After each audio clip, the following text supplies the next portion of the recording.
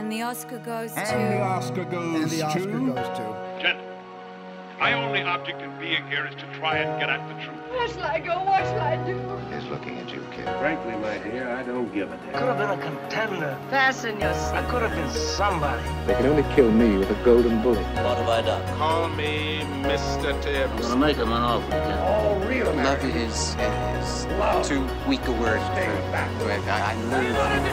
I loathe you. I love you. I did as instructed. Don't laugh! If there's something wrong, it's wrong with the instructions. This ain't reality TV! Respect it and validate it. Remember that's what you told me? It's time, Robbie. Welcome to the Next Best Picture podcast. And the Oscar goes to Parasite. Hello, everyone, and welcome to episode 192 of the Next Best Picture podcast. I am your host, Matt Neglia. Time of recording 11:06 a.m. on May 3rd, 2020, a day before May the 4th be with you, actually. And joining me today to talk about, well, some pretty drastic big changes. This has probably been our most packed episode since the pandemic broke out. And honestly, it's been a little tough. You know, there hasn't been much to talk about with the lack of new releases, a lot of questions hanging in the air. But we got a lot to talk about this week, not just in regards to the theatrical experience, but also in regards to the Oscars, as the Academy of Motion Picture Arts and Sciences announced new rules for this year. We're going to dive right into them. Here to help me talk about that, I have Michael Schwartz. Who said we weren't busy? Hello, everyone. Casey Lee Clark. Hello. Josh Parham. Hello. And Dan Baer. Let's get ready to step in it. Well, before we do step in it, let's dab our toes in ever so slightly. And first of all, start off by asking a question that I like to ask everyone during this time. Michael, we'll start off with you. What have you been watching at home this past week? This past week, I'll start with the movies first because there's only one. I went back on Friday night, went back to revisit a movie that's a little over 30 years old at this point. Had seen it a few years ago. I wanted to take another look at it, and that was Dangerous Liaisons. Oh, nice. I was feeling in the movie some Glenn Close and John Malkovich and Michelle Pfeiffer, Uma Thurman, all those great people. And yeah, good movie, as I remembered. And, you know, it was just like, you want to see a good performance because we're not getting any, you know, great Oscar content for a while, it looks like. And hey, that's a great Glenn Close performance.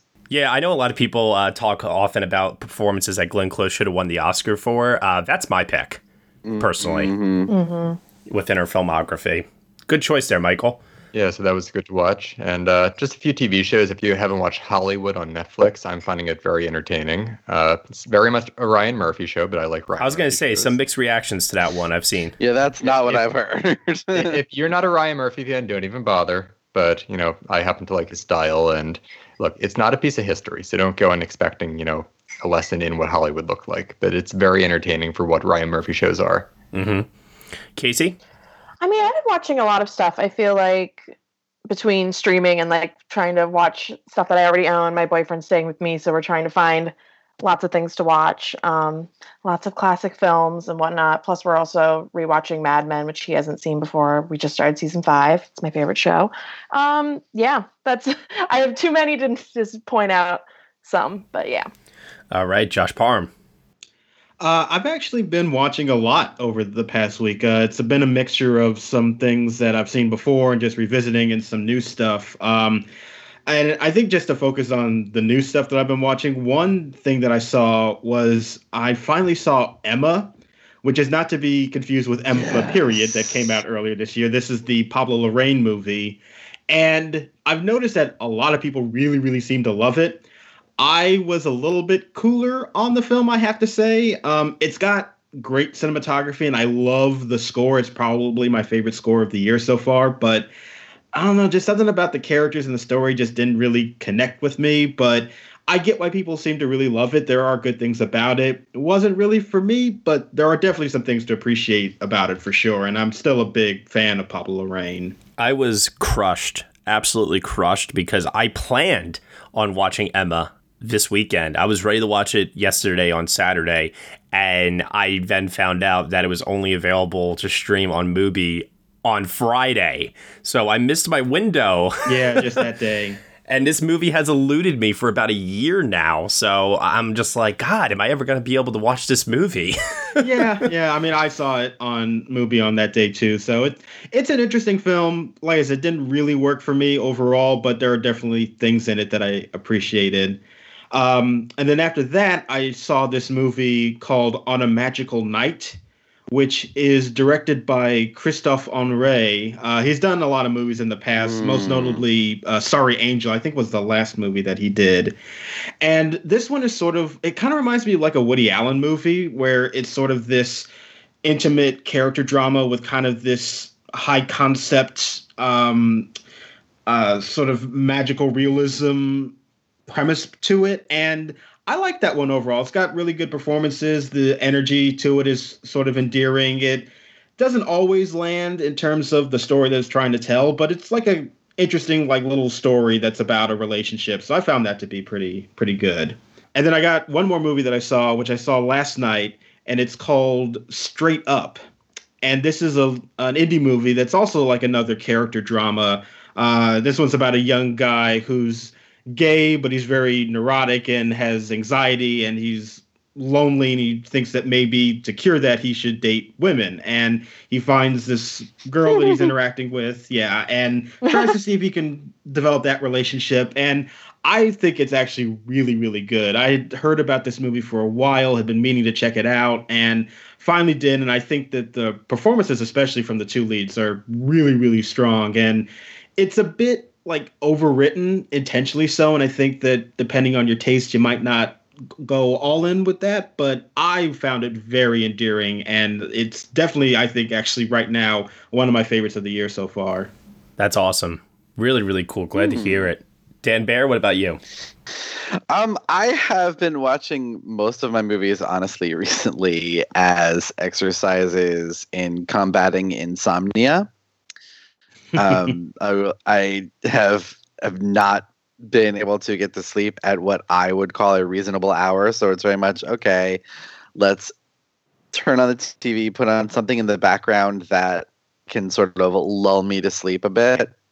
And these are all movies, I will say right away, they're mostly movies that I love and enjoy and have for years. And they're sort of just movies that I know really well so that I can like just have them on in the background and know what's happening even if I'm not focusing on them. And recently this week, let's see what it was, Roman Holiday, which is delightful. To Kill a Mockingbird, which is one of my all-time favorite movies. And what was the third one? I know there was another one that I watched, but I can't remember what it was right now. And this is why it's important to log your letterbox, people. Fair enough. Which, like, and none of these, like, thankfully, strategy has worked so far, and they're not ones that I have fallen asleep before the end, which in this case is a good thing, I promise. Also, rewatched one of my favorite films from last year's Toronto International Film Festival, Bad Education, which is now on HBO, and check out our podcast review of that. I think it holds up fantastically well. I agree. That podcast review was a lot of fun, definitely. Another podcast review that we also did for a movie that I rewatched was Foxcatcher for our 2014 retrospective. Oh, yeah, did that too. That was a lot of fun. So definitely check that one out. The podcast, not the movie.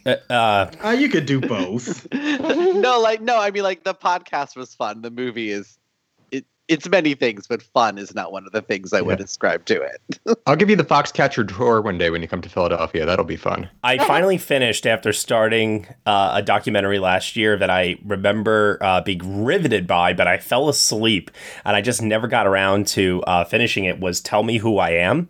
So I watched this on Netflix a couple nights ago, and it utterly ripped my heart out. It was one of the saddest documentaries I think I've ever seen, and just so powerful. I don't want to give anything away about it, but it's so streamlined and so well structured and shot too. It's only 2 interviewees the entire documentary two twin brothers. You hear the first part of the documentary from one brother's perspective, the second part from the other brother's perspective, and then in the finale, which is what I hadn't seen, is where they come together at the very, very end, face to face, and it was just mind-blowingly good. I finally caught up with Swallow on streaming. Disturbing, interesting premise. Never seen this before in any movie. I really, really liked that it explored familiar themes of class and gender roles through this very unique premise. And I think that Haley Bennett finally found a role that was worthy of her talents and continues to show us just, how much she has to offer. I don't think that we've gotten a fair representation of her talents quite yet with some of the movies that are out there. And it's unfortunate that not many people will be able to see this one. But if you do venture out and see it, I think you'll be struck by it in multiple ways. Yeah. Oh, yeah. That's a very interesting movie. And it unfolds in a way that I didn't necessarily expect it to. And that kind of surprised me. And then I also watched The Willoughbys on Netflix, which I really enjoyed. I thought it had a level of dark humor and dry wit that cut through its exterior bubbliness of splashes of color and cute animation that is made to look like stop motion, but it's not. So I thought that was really interesting. I really, really dug the visual style of this movie a lot. And when Matt told me about this movie, I had never heard about the Willoughbys, and I assumed it was like some spin-off of Three Billboards Outside Ebbing, Missouri. Oh, God. Or kids like moving on. Jesus. I had no idea there was this animated movie called The Willoughbys. So, that's where your mind goes sometimes. Yeah, and considering that the animation field is looking particularly weak this year and we need 5 nominees, why not check out The Willoughbys and see if it could be a contender or not, right? So I did, and I'm glad that I did. It was a really, really pleasant viewing experience. I wish I had seen more. I'm actually supremely disappointed in myself for not watching more lately. But, I think that I'm slowly trying to get back up there. Those that don't know me, I do have an attention span issue at home. I much prefer to watch stuff in the movie theater. Because I'm trapped. I can't have my phone out due to etiquette. I can't leave. So I'm forced to watch something when I'm in a movie theater. And that might sound like it's a negative, but for me, it's truly not. Where at home, I get distracted by a multitude of different things, and I usually cannot focus long enough on something. I don't know when that changed in my life, because I used to be able to focus a lot. But as I got older, I have such a hard time with it. So I need to up my streaming game, that's for sure. Hi, everyone. This is Tim Costa. I'm Hermano da Silva. And this is Walter Vinci. And together we are the First Time Watchers podcast. Each week we choose a movie to review that none of us has seen. Watch it together. And then discuss. These movies could be new. Or old. Or on our list of shame. You can find us on iTunes by searching for the First Time Watchers podcast. As well as on Stitcher. And we love interacting with our listeners, so if you have any suggestions, send us a tweet. An email. Or post to our Facebook page. We'd love to hear from you. That's right. I mean, it's all about interaction. And talk about what we love, movies. And you don't have to worry about us going on and on about this and that and the other. And let's talk about this minutiae here. Shut up. And I wonder who the gaffing was. God damn it, shut up! I think that's enough, Walter. Oh my God. Go by during the credits. Speaking of the movie theater experience, though. Okay.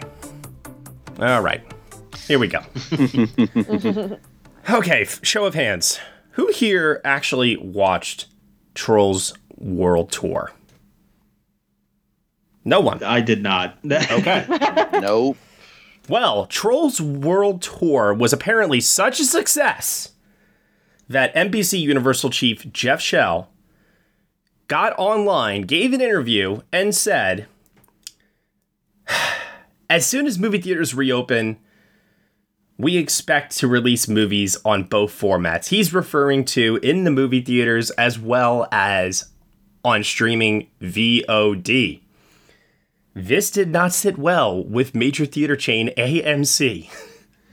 And AMC basically said, hey, if this is something that you're planning to do after theaters reopen, we hereby henceforward will no longer show Universal movies in our theater chains anymore.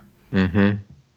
Sure. Okay. Okay, so drastic decision. Mm-hmm. Regal Cinemas clarified this week that they are not boycotting Universal nor any other movie studio. See, now this is the more, appropriate response.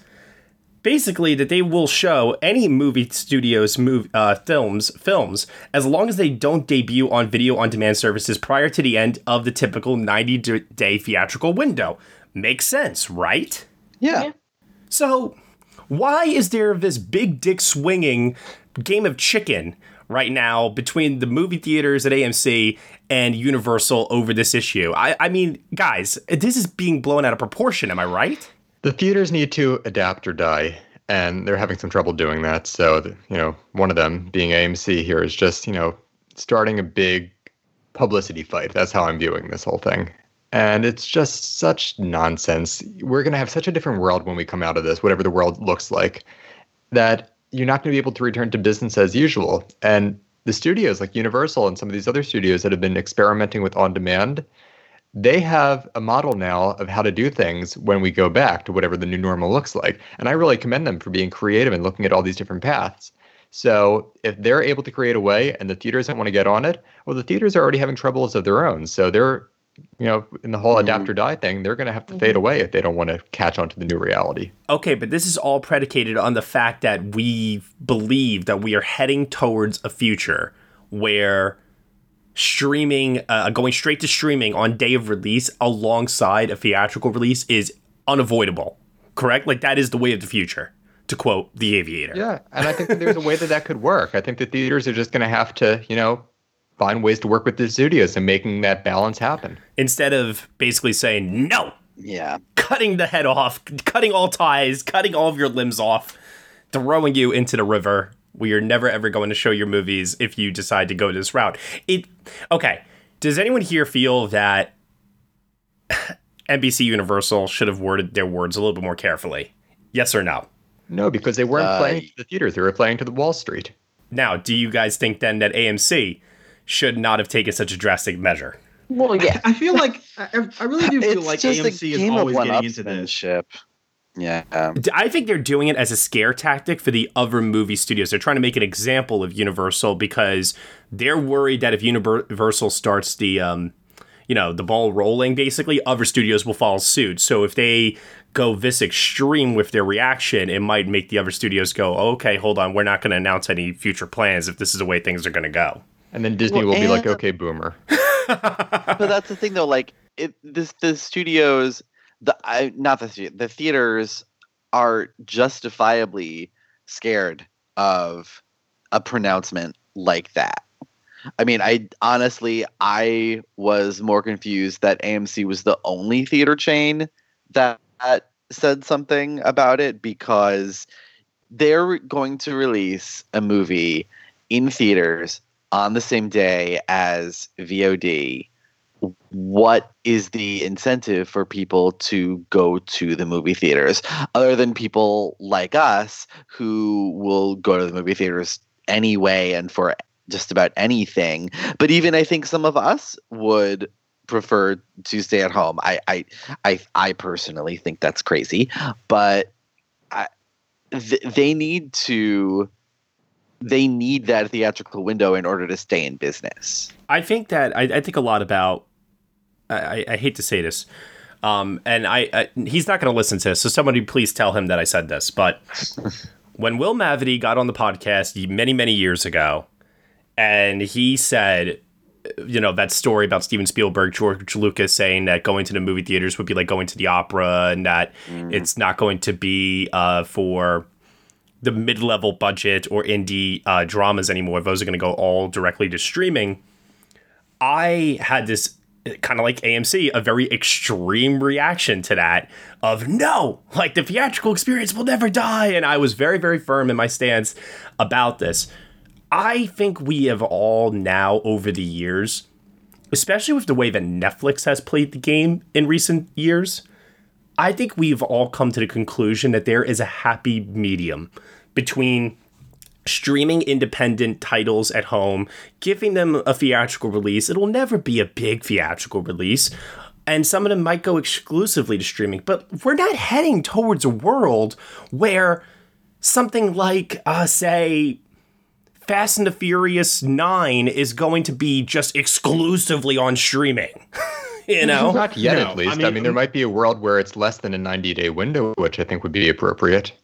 But the problem is that movies of that scale, at least right now, still need theatrical distribution in order to make a lot of money. Like Universal can tout the whole $100 million that they've raked in for Trolls 2 right now. But you know what? They could have had like $500 million, and you don't get that on streaming. And that's also reality. Like, they need to say they made money because there's no other way to get that revenue right now. But I think at our current state, there still is an understanding that in order to have these really big, giant movies come out, which studios are increasingly more and more interested in making, you still need some kind of theatrical experience in order to get the kind of revenue to justify spending that much money on these movies. Or profits across the board with every movie studio.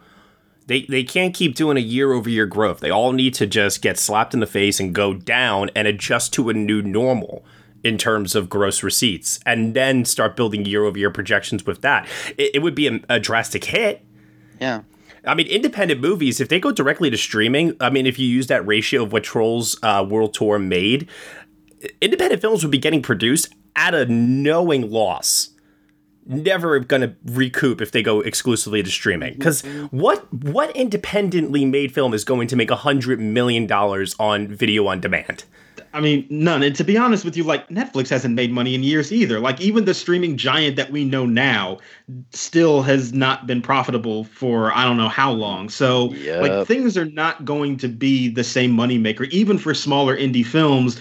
If they go straight to streaming, most of the time they're just going to be lost. And the ones that we are talking about now are the ones that already had dedicated theatrical releases beforehand. And it is something that is going to require an adjustment, especially for right now. But I also think that this whole situation just feels like people who are acting in the moment and are not thinking forwardly. And this is, I feel like, on both sides of the equation. Agreed. Casey, you're quiet. I mean, there's not really much else to say. I feel like, I don't really have too much on this topic necessarily that hasn't already been said. It's kind of just like a lose-lose situation either way for everyone. I just want to say that one thing it kind of reminded me of when AMC did come out with that story, it reminded me of that scene in Carrie when all the girls are in detention and the one comes forward and tries to talk back against the teacher, and then nobody else backs her up. Yeah. So it reminded me of that. It's like, if we just stick together, and they all just go back to jogging in place and don't say anything. That's fantastic. You know, if I look back on all the movies I saw last year in 2019, which is probably somewhere around 50 or 60 titles for the whole year, out of all those movies, there are only a handful that I would say I had to have seen in a theater. Like, a lot of great movies on the list, like even those 2020 year Bad Educations or something in that vein. That movie is no better or worse for me watching it from home. It's the same experience that I feel like I would have had seeing it at the theater. And if I'm paying the same price or a similar price just to watch it from the comfort of my home, then find the time to find a showtime and get to the theater and drive there and find a parking spot and, you know, make the whole thing happen. I feel like I would just have a better experience making it on my own terms, my time, and from my own comfort of my own living room. And listen, Michael, I respect your viewpoint on this because there are a lot of people out there that also hold it as well. You're not alone on this island, for sure. I completely disagree with you. Yeah. Agree. Yeah. However, I think that, once again, this is not a one-size-fits-all solution. There needs to be compromises on both sides, and everybody has to just find a very, very happy medium. Saying that the whole world is going to be exclusively streaming someday, which is clearly what the movie theaters are afraid of, I don't think that's actually ever really going to happen. The theatrical experience is never going to die. It's just going to change, and everybody's afraid of change, and they're not willing to adapt to that change. But here's the thing, though. I don't believe that it is an adapt or die situation. I think it's more of a like adapt or be replaced, because there will be another company that will probably step forward that will be willing to make these changes and adapt to the times. And they just they got to do the hard work. They got to do the hard work to rethink their business model and accept the fact that they're going to keep on taking losses. And that's very, very, very hard for any executive, for any company to ever, willingly accept. But that's the reality of the situation for AMC, Regal, and all the other major theater chains out there.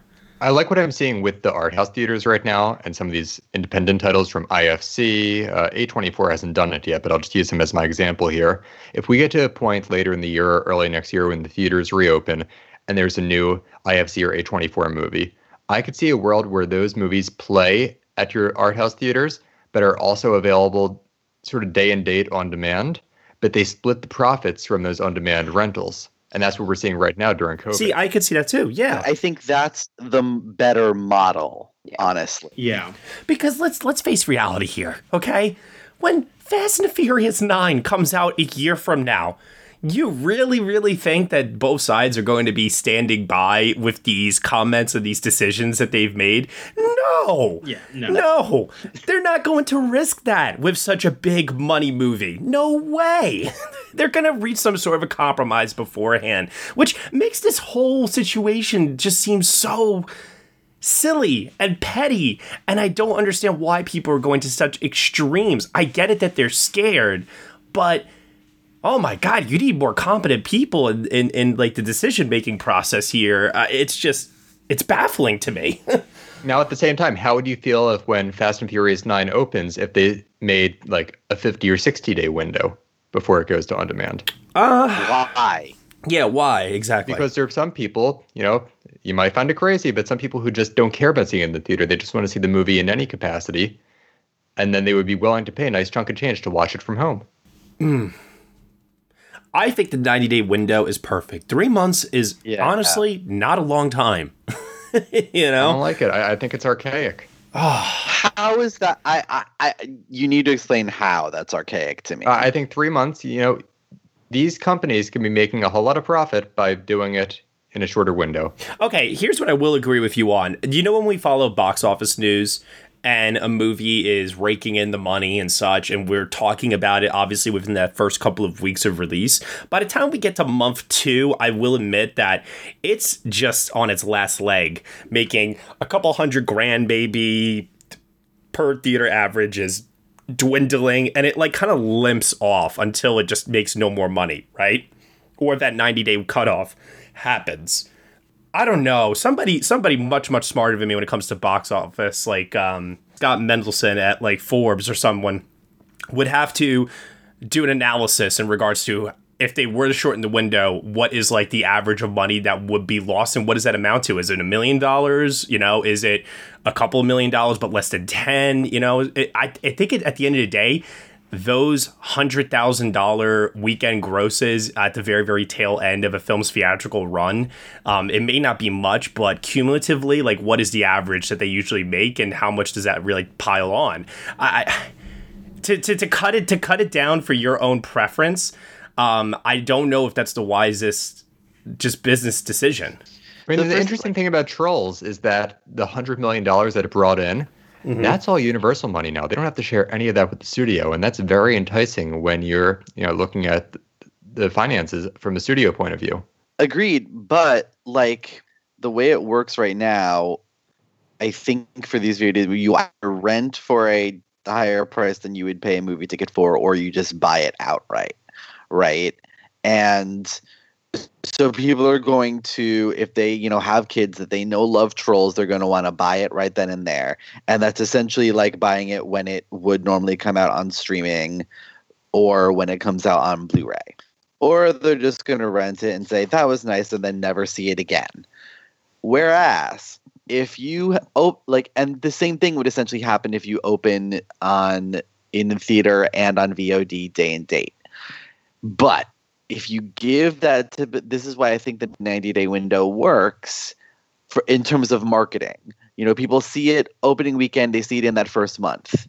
They have a little time away from it, another month 6 weeks, and then when it comes out on VOD, streaming, Blu-ray, everything else, those people buy it again. That's not going to happen if it opens day and date.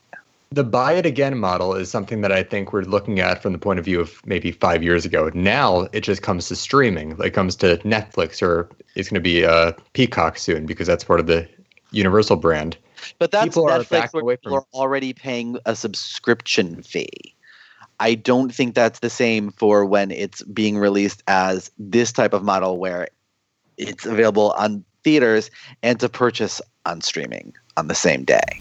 Here's another thing too. We talked a lot about this before coronavirus, before the pandemic. We all talked about scenarios where, hey, Michael, how much would you be willing to pay to skip watching, say, Never Really, Sometimes, Always in the theater and just watch it at home? How much would you be willing to pay for that one-time watch video rental? And the answer that we have found has been $20. That's been the going rate lately to watch something for rental during this time period, right? See, and that's it. That's an interesting one. But it turns out, though, that people who previously said, yeah, I would pay a little bit more than a movie theater ticket to watch it at home, they're not doing it now that it's a reality. They're saying it's too much. That's an interesting situation, because that's what I consider an art house movie, of course. And had I gone to see Never Really, Sometimes, Always at my local art house theater, my ticket would be $8. Yeah, like I'm in the boat of like, if I have the option of seeing something in a theater or watching it at home on VOD and it's the same price, I'm either seeing it in the theater or I'm not seeing it at all. Like, I don't know what in my brain of the price of a movie ticket I don't even bat an eye at, but if it's, $20 to rent on VOD, I'm just not doing that. No, if they were like $10, $2, theatrical experience, but like, yeah. And now if it was something like, say, Mulan or No Time to Die, and then they turn around and they say, okay, for this to watch from home, we're going to up it to $35, let's say. No. I still think that people would be like, no, I'll just wait. Now, if it's just me, see that not. If it's a family doing it, then yes. But if it's just me, no, I'm not paying $35 to watch a movie on demand. Who the fuck? Like, I could buy it in 6 weeks for less. I think these are all very interesting scenarios and questions to ask, especially as our new reality progresses. Yeah. We have said before that as the times move on, everything is going to change. The theatrical experience is not going to be what it once was. Let's just hypothetically say that businesses do start reopening within the next 2 months or so. We're going to see drastic changes at movie theaters. I mean, that's another thing, too, to also factor. Let's imagine a movie theater only has, say, 500 seats, okay? They're not going to be able to sell 500 tickets for a movie because they're going to have to keep social distancing still in place.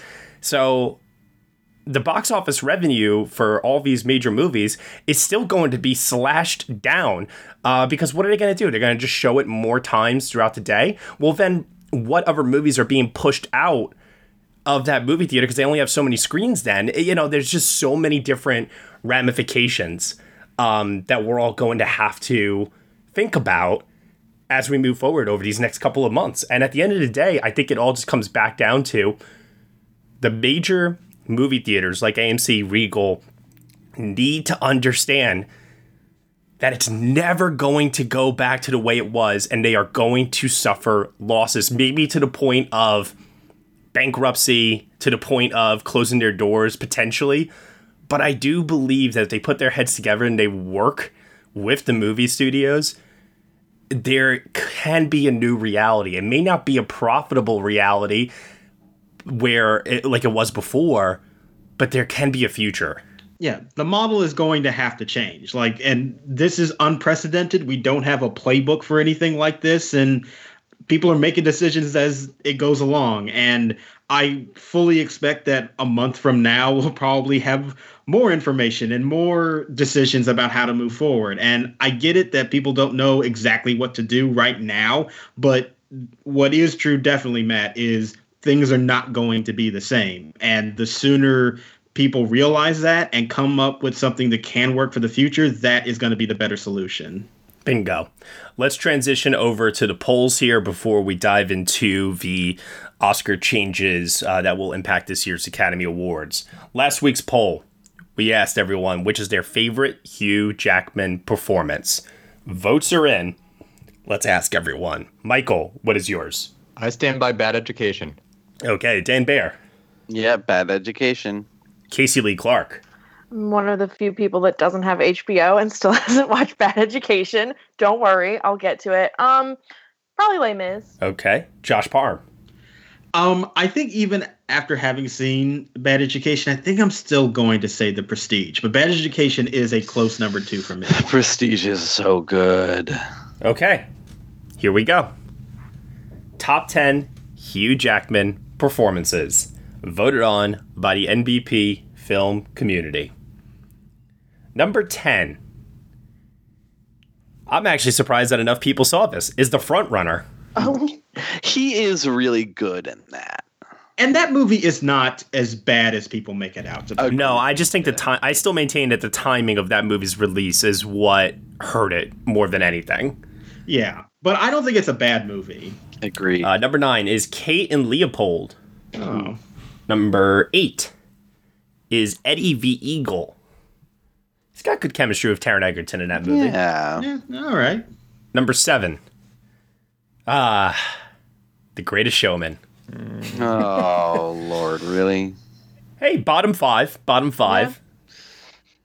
Number 6 is The Fountain. I love that movie. Which, that's a movie that I need to revisit. I have not seen that in years. I'm good.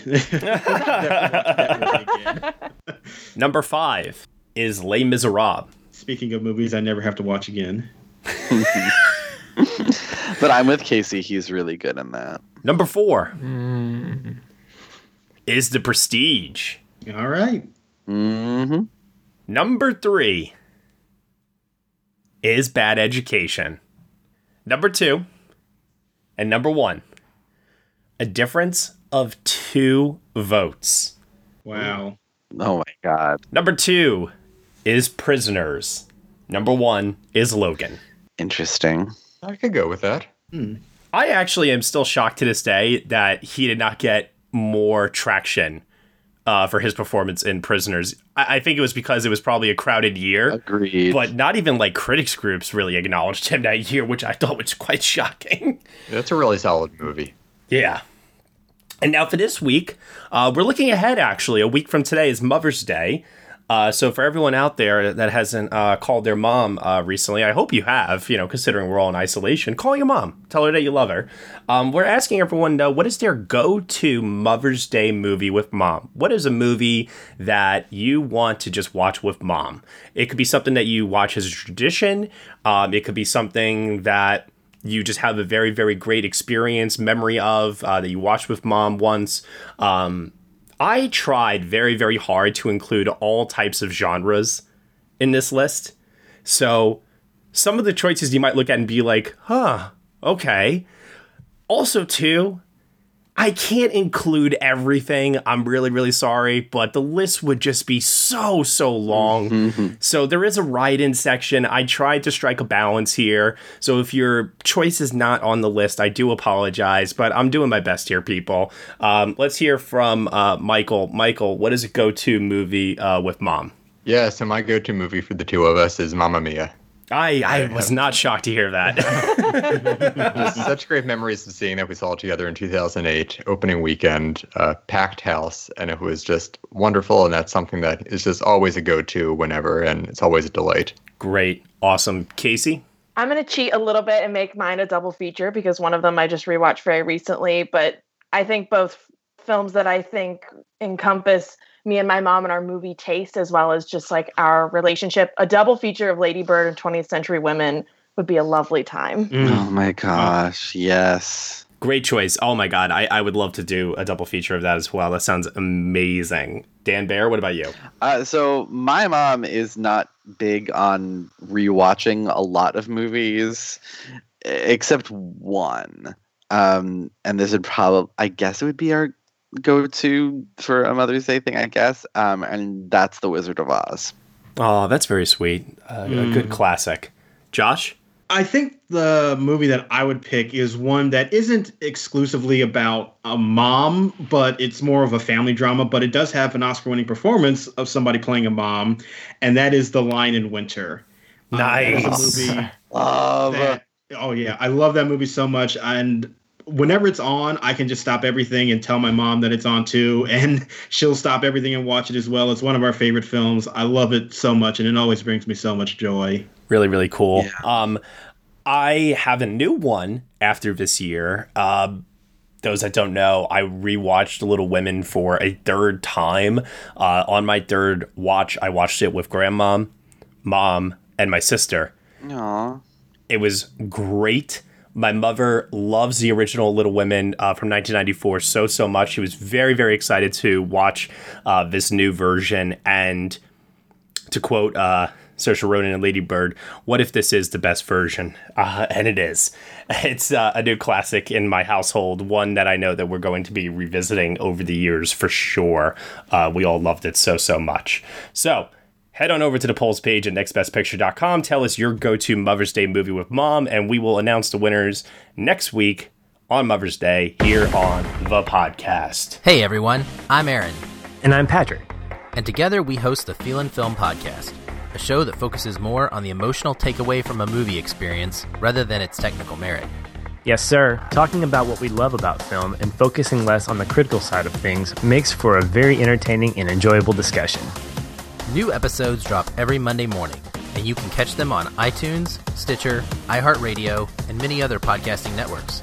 You can also find out more about the show at feelinfilm.com. In the meantime, as we say on the show, stay positive and keep feeling film. Okay. This is a day that we always look forward to every single year. The date when the board of the Academy of Motion Picture Arts and Sciences gets together and they decide on new rules that will impact this year's Oscar ceremony. This year, maybe more than any other year, was a very, very big deal because of what is happening in the world right now. It is very, very important to state that all of these rules are subject to change based on national guidelines, state-mandated government orders, and Academy-determined best practices. This is being literally read off of the Oscars website of their rules, which you can find listed. We're going to do our best to kind of summarize everything for you all. The first thing on the list here is eligibility. So, as usual, feature length defined as over 40 minutes long, right? Theatrical qualifying run of at least 7 consecutive days in the same commercial motion picture theater, during which period screenings must occur at least 3 times daily, with at least one screening being between 6 p.m., 10 p.m. daily. Okay. The other thing is that because of COVID-19, right, and due to the shutdown of all movie theaters that occurred back in March, the film, it could be a streaming VOD movie, but it needs to have had a committed theatrical run. So something like Bad Education on HBO, I think we can all infer that they never intended to release that theatrically, right? No, that wouldn't be eligible. Yeah, no. So that would not be eligible in this case. Exactly. Now, something like, say, The King of Staten Island, which they have announced will be releasing on VOD and streaming in June, that did have an intended theatrical window. So, if that never releases in the movie theaters this year, it only comes to VOD streaming, that is an example of a movie that still would be eligible for this year's Academy Awards, and only for this year's Academy Awards. They have stated that this is a one-off rule change for streaming titles. The film must be made available on Secure Academy Screening Room member site within 60 days of the film's streaming VOD release or broadcast in order to qualify. Now, what do we all think about this rule change, and how do we think it's going to impact this year's Oscars, especially considering what if movie theaters don't reopen and all these big titles that move to the fall, like Soul or The French Dispatch, don't actually get the theatrical release this year. I think that's what we're looking at. They're talking about a larger second wave coming in the fall and winter, and that's exactly when these movies are set to open. So should that be the case, here's an easy out for all these movies to still be in contention.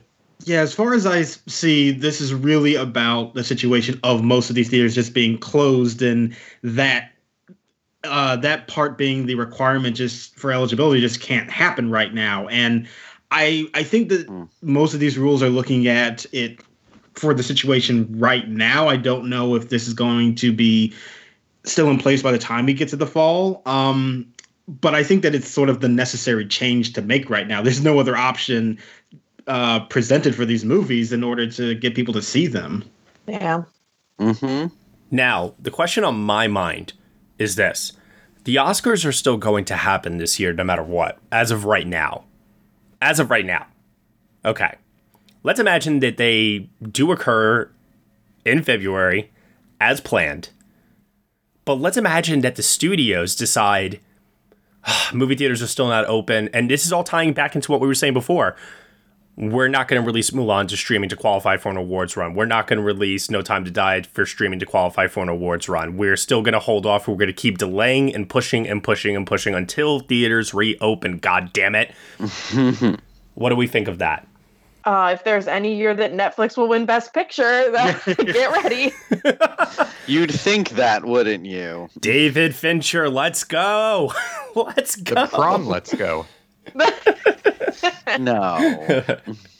That's a good call there, Casey. I am inclined to agree with you. I don't know what this year will look like if a lot of these titles decide that they would rather have the box office revenue than the awards run. And then you have smaller titles too that, we say time and time again that we think are, designed for Oscars awards run. I think the reality of the situation here is what it's always been, which is an award season run for a movie. It's all publicity and marketing to make money at the box office. Mm-hmm. Yeah. Mm-hmm.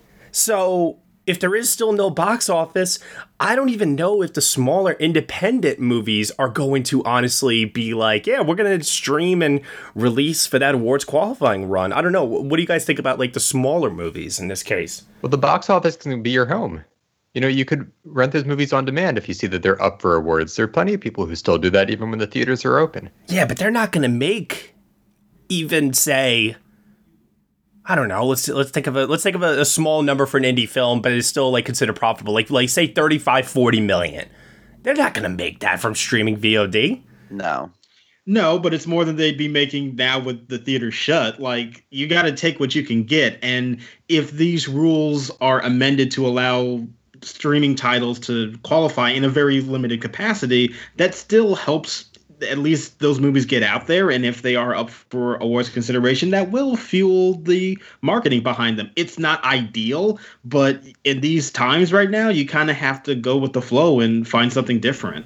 Do you think that we could see a scenario where the Oscars are held for movies that were released on streaming, never actually did get that theatrical release, but then, let's say after the Oscars, hypothetically, if timing lines up right where theaters then reopen, let's say a year from now, around this time period, spring of 2021, they then give those movies the actual theatrical release post-award season? No, I think by then it's all over. Yeah, I don't think that will happen. There is something else about these rules that I do find interesting that I wonder if it's going to continue further, is that they have now for this season changed the type of theater that it can play in, because before it was only in LA. You can only show it in LA and that would be the only qualifying theater that it could show in. But now they've opened it up to more cities in Chicago and New York, and I think there were some places in Florida and Georgia too, major cities. And I do wonder if maybe that would be something that could continue, so that if you can prove at least that you played in a theater in a major city for this amount of time, but it just doesn't have to be solely in LA anymore. Yeah, the list of U.S. cities are Los Angeles, New York, the Bay Area, Chicago, Miami, and Atlanta. Which I think makes sense. Cast a wider net there, especially considering that the theater reopenings are state mandated right now. That makes a lot of sense. Yeah, and that was always something I felt like should have been in place anyway, because the notion that a movie should only play in one city in order to qualify seems sort of dumb to me, especially considering how widespread movies can go these days. Agreed. Mm-hmm. Totally. It's good to get some clarification, but I still don't know what the studios are going to do with the rollout of these releases. Everybody's hoping on a day-by-day basis that these new dates that they have set for when these movies will open, that it's actually going to happen. But what if it does? Like, what if it doesn't? Yeah, we don't know. Like, we are all just guessing, and every time we get these new release dates, it's with a hope and a prayer that things will be somewhat stable, but we have no idea. We just hope every single day that the future will be a little bit brighter. I mean, can you imagine an Oscar ceremony if the Oscars then decide, nope, we're still gonna have the Oscars this year, and most of these titles that were going to be the would-be Oscar contenders are now instead replaced with the movies that have already opened or we are watching on streaming right now? Like, I mean, it'd be fascinating. I would be interested in that happening just to see what this experiment would be like. Kelly Reichardt for Best Adapted Screenplay. I'm all about it. I'm all about it. Let's make it happen. I need to see it. All right. Moving on to the next change. Oh, man, you guys know that I'm passionate about this one. We've talked about this one before. I am too. I cannot wait to get into this one. Okay, so we are down an Oscar category this year. Womp womp. Best sound editing and best sound mixing. Guess what, people? You no longer need to know the difference anymore. You no longer need to explain it to anyone. The category is simply called Best Sound. Although I will say Dan Bayer's Womp Womp counts as sound editing, I learned. Yes, it does. Yes, it does. The volume at which he said it would count as mixing. Now, I'm gonna just come right out and say for the record, I was always against this decision. Arguments were made that made me feel a little bit better about it, such as the decision has come from the branch themselves. They feel that their work overlaps to a very major degree. And it looks like the Academy is still going to find a way with this one category to honor both sound mixers and sound editors on the team. Yeah. So everybody will get the recognition that they deserve. Okay. Compromises there. I'm okay with this, like, to a certain degree. Mm-hmm. The bigger issue for me, and this is something that I expressed, I don't remember which episode it was, but I think it was post-Oscars last year. This year, actually, when this started to come up as a rumor. But my big thing is that I just think it's an example of human laziness that nobody could really, after so many explanations, time and time again, of simply saying what the difference is between sound editing and sound mixing, nobody could be bothered to still know the difference. It's a fundamental human thing on my end where I'm just like, why are we succumbing to laziness? And it's just something that I find to be so silly. But hey, you know what? If this makes it easier for people to understand moving forward, and if the right people are still being recognized, that's okay. Now, the one real drawback, and I hope I get no disagreements on this matter, is that we may not see Oscar nominee Drive, Oscar nominee Ad Astra, Oscar nominee A Quiet Place. Those one-off sound nominations for movies that make them Oscar-nominated films. I think that is gone moving forward. I wouldn't necessarily say that. We don't know what the nominations will necessarily be like going forward. They're going to be the Best Picture contenders. But it's one category instead of two. It's one category instead of two. So, but it doesn't have 10 nominees. It's only got 5 still. There's been like at least one every year. Most years since the expansion of the Best Picture category, in most years you have had a lone sound nominee. But like where it gets nominated in one of those categories and not in the other. Sully is another one that comes to mind. Yep, A Star is Born, Roma.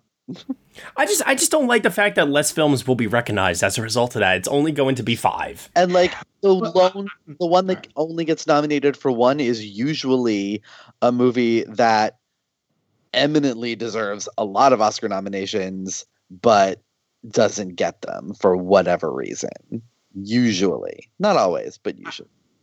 I still maintain, though, my perspective on this is that I think that, yes, mixing and editing are two different skills, and I know what the difference is, but I still also think that they are so dependent on each other in order to succeed, to create one unified soundscape, which, quite frankly, I feel like the sound branch already thinks, because most of the time you've got like a 4 out of 5 matchup between these two movies, or between these two categories, that I just feel like they already themselves are thinking of it as one category. And I have...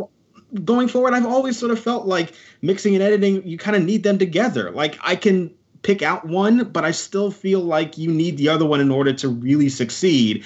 And so this being one category, I think is completely logical. This is exactly what BAFTA does too. Like, the rules for this category are the exact same thing that BAFTA does, and it makes sense to me, and I am glad that it has happened. I have been advocating for it for a while, and this makes logical sense to me. I want to make this very, very clear, because maybe the tone of my voice makes it sound like I'm very, very much against it. I am neutral on it. Like, I'm passionate about the fact that I hate that some films are not going to get that recognition now over the more Oscar-friendly movies. I live for those one-off sound nominations for those movies that deserve better. I love that stuff. I also love when the category splits and 2 movies get rewarded instead of 1. I love that. But that's no longer going to happen anymore, and that's the disappointing part about it for me. I love that editors and mixers will be acknowledged no matter the nominations, who wins. That part of it, I can rest easily knowing that is the case. And it's the same number of people too. That's the other thing about that. It's not just them combining the mixers and editors together, but it's the same amount of people. It's 4 mixers and 2 editors, which is the exact same cap as it was when they were separate categories. Right.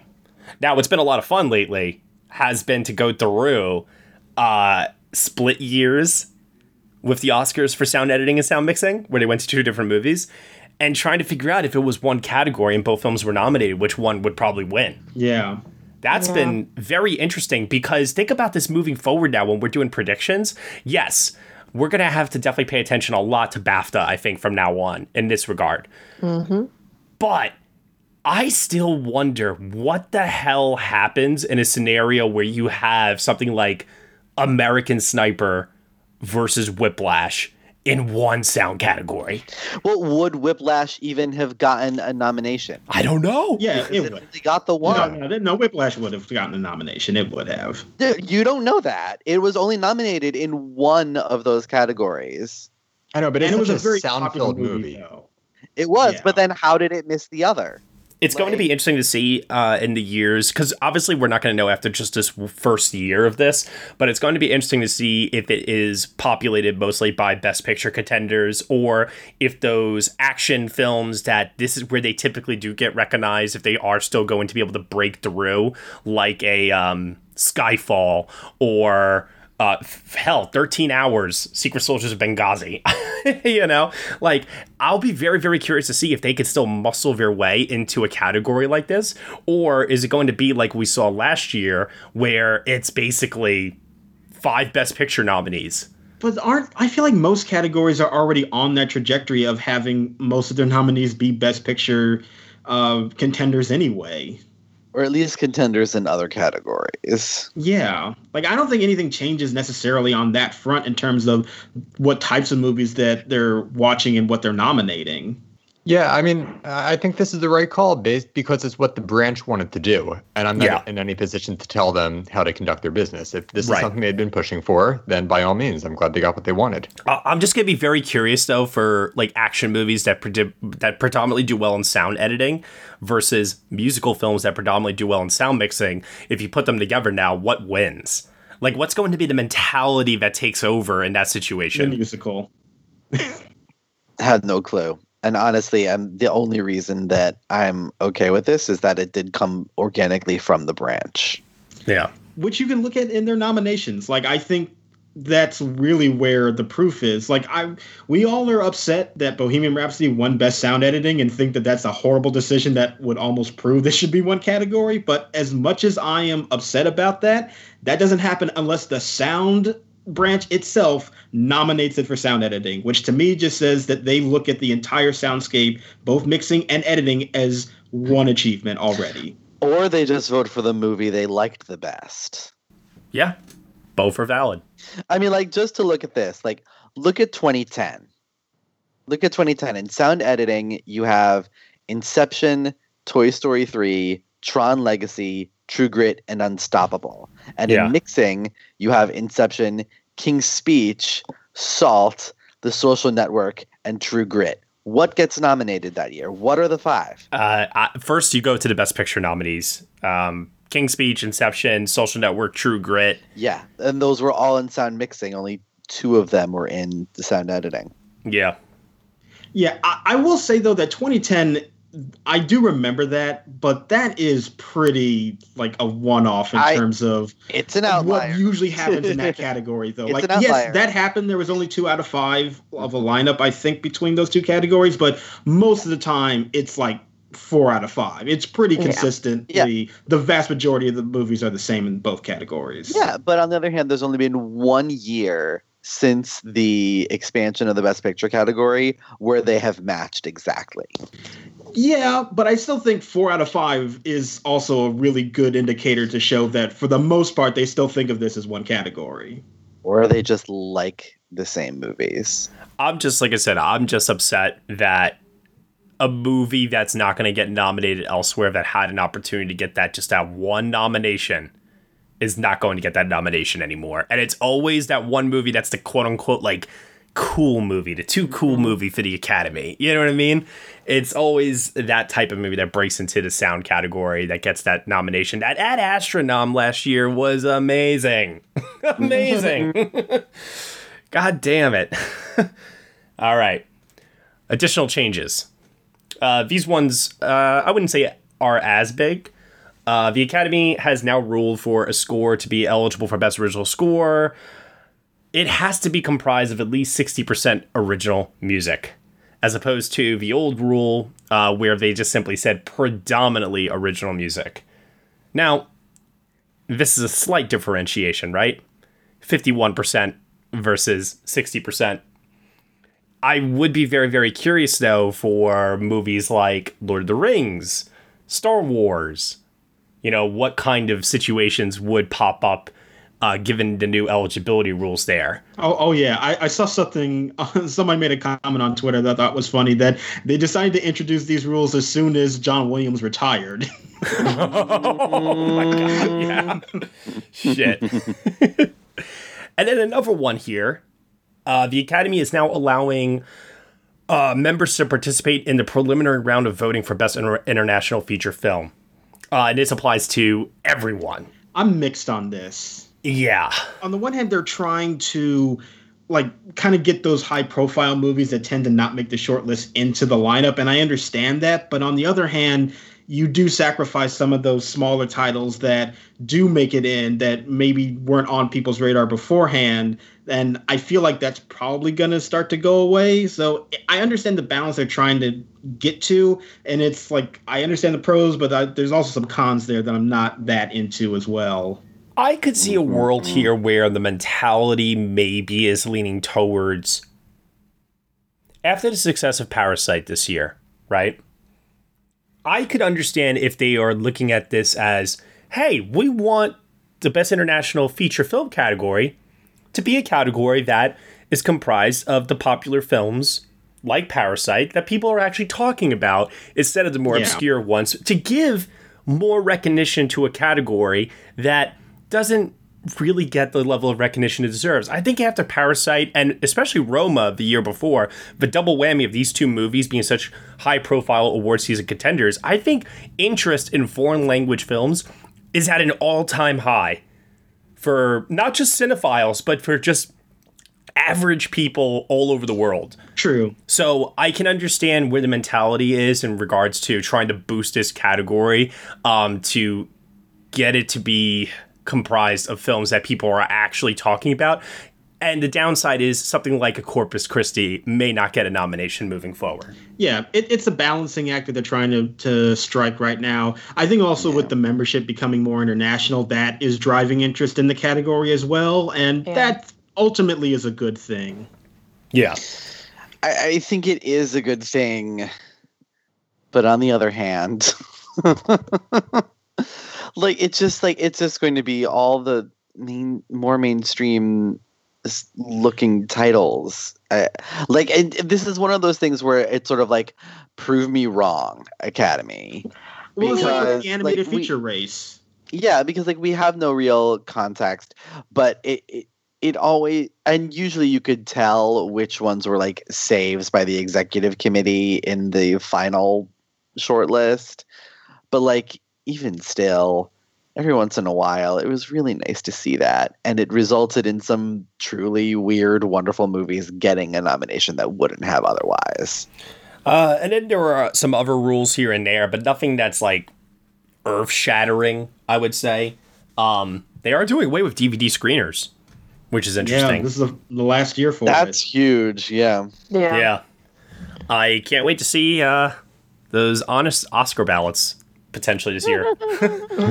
I didn't receive DVD screeners, so I didn't even bother this year. Rah! Okay, boomer. Everybody's going to take pictures of their computer screens going forward with all the screeners they have, since they don't have the physical DVDs anymore. There are other rules, as mentioned before, that you guys can check out. Once again, these are listed on the Academy of Motion Picture Arts and Sciences website. So if you are really, really interested in reading the fine print, it's all listed right there. And you can definitely check it out there for sure. But pretty big changes overall. I think we're all in agreement that we're happy that Best Popular Film was not on the list this year. So that's good. Right? There's no popular movies anymore. There you go. Out of necessity. So now we head on over to fan questions. Let's answer some questions from people this week. Hi guys, I'm Dean. And I'm Daniel. And we're from the Movie Journey podcast, where we break down every movie from the IMDb Top 250 list, giving our own thoughts and reviews and any general discussion along the way. We're also home of the Pod v Pod, where we battle other podcasters in various movie games and drafts. We also do reviews of new releases, film tournaments, top 5 lists, and talk about everything else we've watched as well. We used to be the IMDb Journey podcast, but since then, we've grown and matured with age. Yeah, if you don't believe us, why don't you listen to some more genuine testimonies? Oh, hey guys, I used to like the IMDb Journey podcast, but since then I've found something even better. It's the Movie Journey podcast. Oi, bro, I know I said the IMDb Journey podcast was a good show, but the Movie Journey podcast is so much better. Absolutely, for sure, yeah. You know, I used to think that nothing could be funnier than IMDb Journey, but I've now found my joy in Movie Journey podcast. The IMDb Journey podcast is nothing compared to the Movie Journey podcast. Absolutely love this podcast. Oh, amazing testimonies once again. Absolutely legit and real. Of course. And if you still don't believe those testimonies, go ahead and check out the show for yourself by searching for the Movie Journey podcast. You can find us on all your favourite platforms, including iTunes, Spotify, Stitcher, and Podbean. So come along and join our journey. This one comes from at the Cinema Guys. Will AMC go after any other studios for breaking the window besides Universal? Who knows? They're a finicky bunch. I still maintain that this is a scare tactic, and I don't know if they're going to go... they're not going to apply this to everyone, because then if everybody gets impacted and they say, none of you guys can show movies anymore, then they're hurting themselves. Mm-hmm. So what's the point in that? Andrew Purr asks, does the change to the theatrical release rule for qualifying films blur the line so a film that would have been nominated for an Emmy for Best Television Movie can now qualify for an Oscar? So technically it doesn't.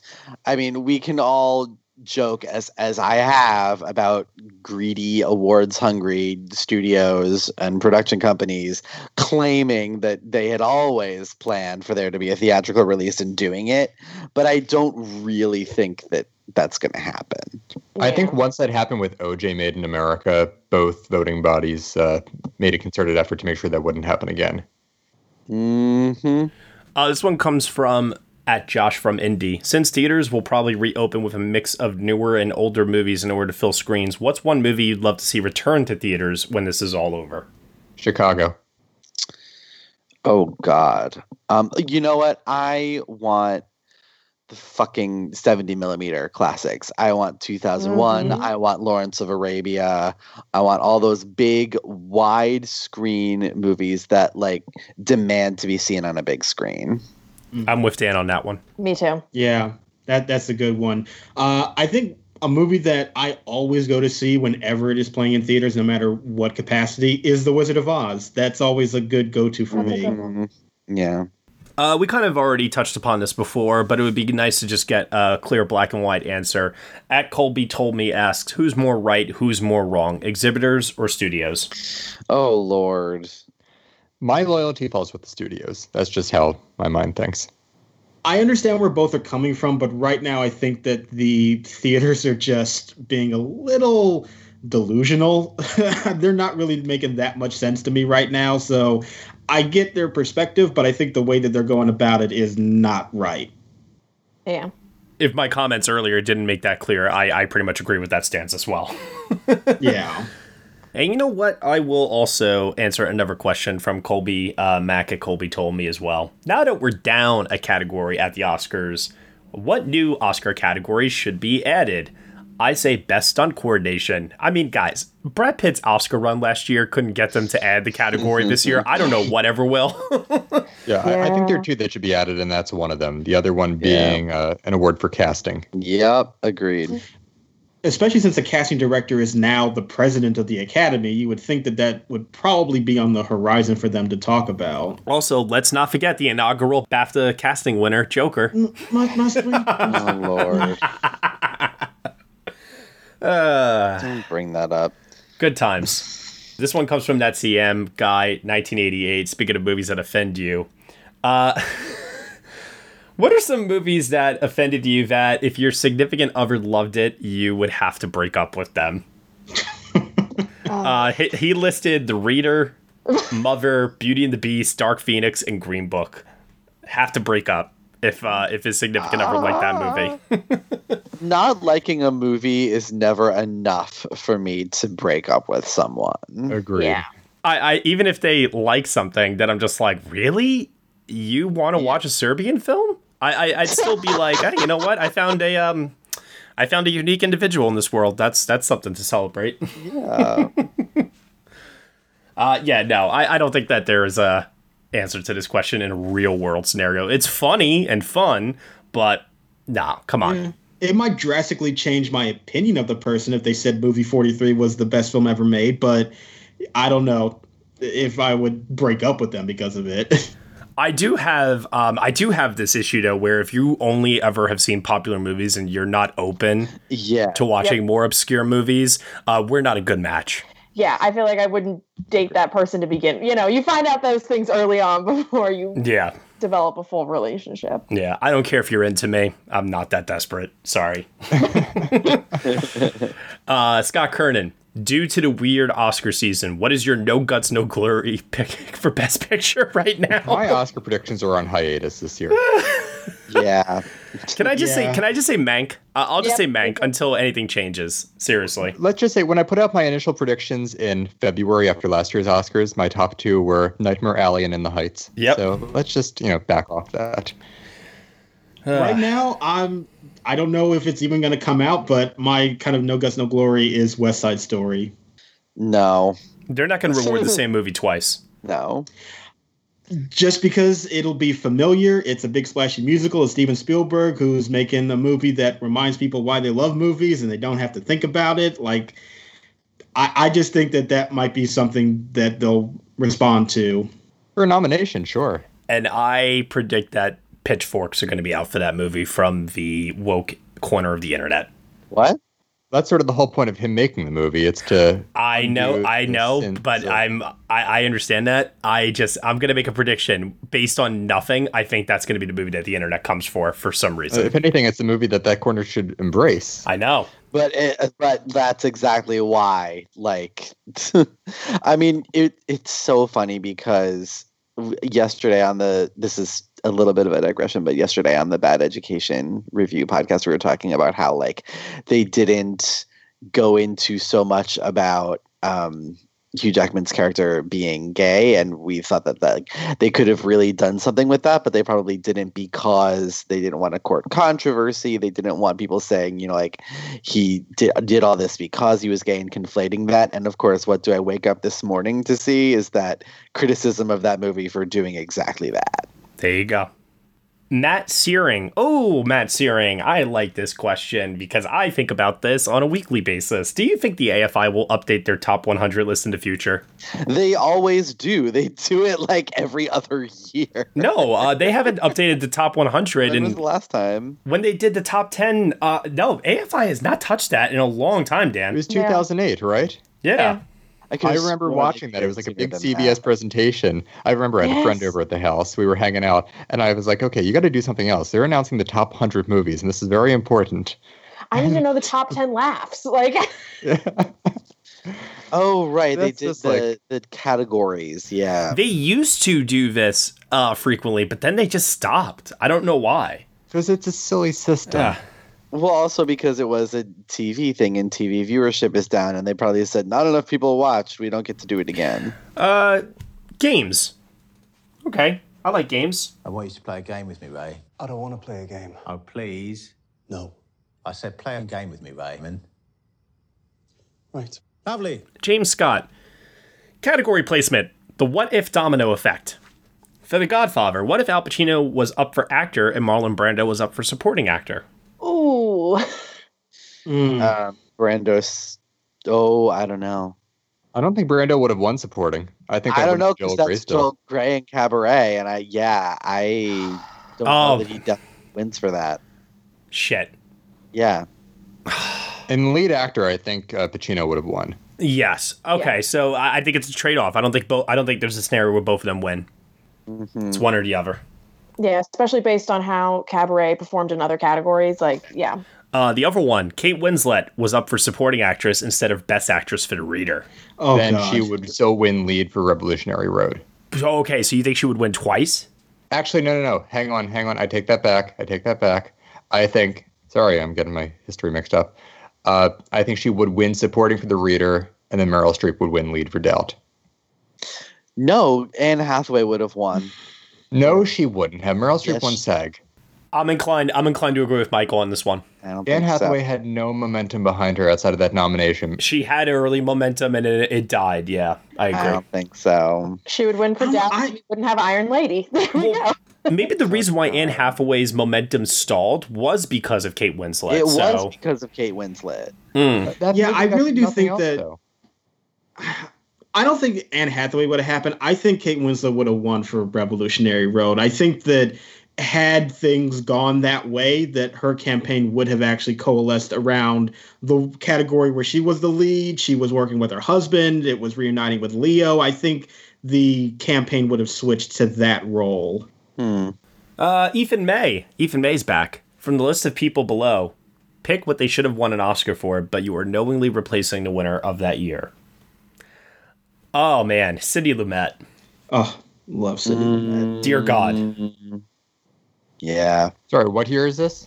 It's not a year. It's just people. People who we think should have won an Oscar at some point? So you have to give Sidney Lumet an Oscar, but whatever you're giving it to him for, that year, that other person's losing. Oh, so we're all using Sidney Lumet. Okay. Yeah. Oh, director for Network. Yeah, that's easy for me. Yeah. That's my pick, too. Because you're taking it away from the director of Rocky. John Avildsen. Yeah. Yeah. Yeah, I'll go with Network. That works. We mentioned this earlier, or at least I brought it up. Glenn Close, Dangerous Liaisons. Yeah. So I mentioned that I watched Dangerous Liaisons and that it was a good performance. However, I would not give her the win that year. I still give it to Meryl Streep for Cry in the Dark. So Glenn Close, out of the nominees in 2018, I would have given her the win. But my favorite, Emily Blunt, was nominated that year. So I'll say of the nominees, I'll give it to her for The Wife. That was a very Michael Schwartz answer. That was. There was so much explanation for like Michael, but here's the answer to the question. Alfre Woodard. Now, these have to be nominated performances, right? She's only been nominated once. I don't think so. I think it's just for whatever performance you thought she deserved to win for. I don't think it has to necessarily be a nomination. Yeah. I don't think I would ever. I mean, I haven't seen Passion Fish, but I can't think of a time honestly, when I would give her the win. If I had to give her it for something, I would have said Clemency from last year.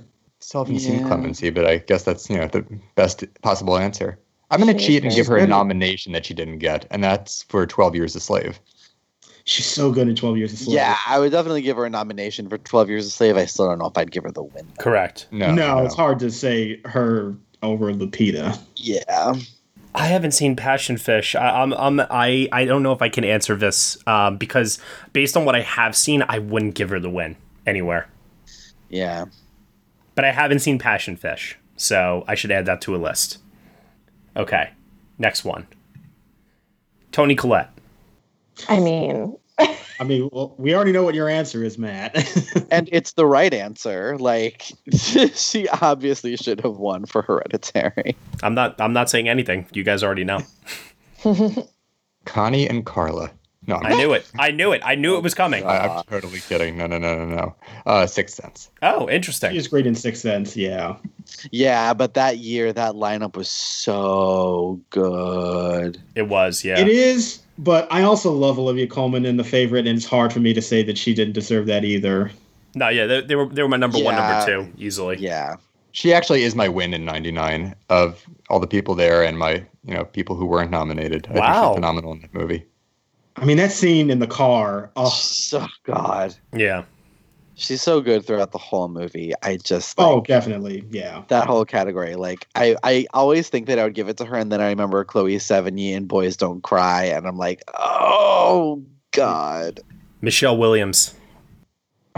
She should have won in 2010, and I know I'm taking it away from Natalie Portman, but I don't care. I think that she's better. I agree. Oh, and Valentine, yeah.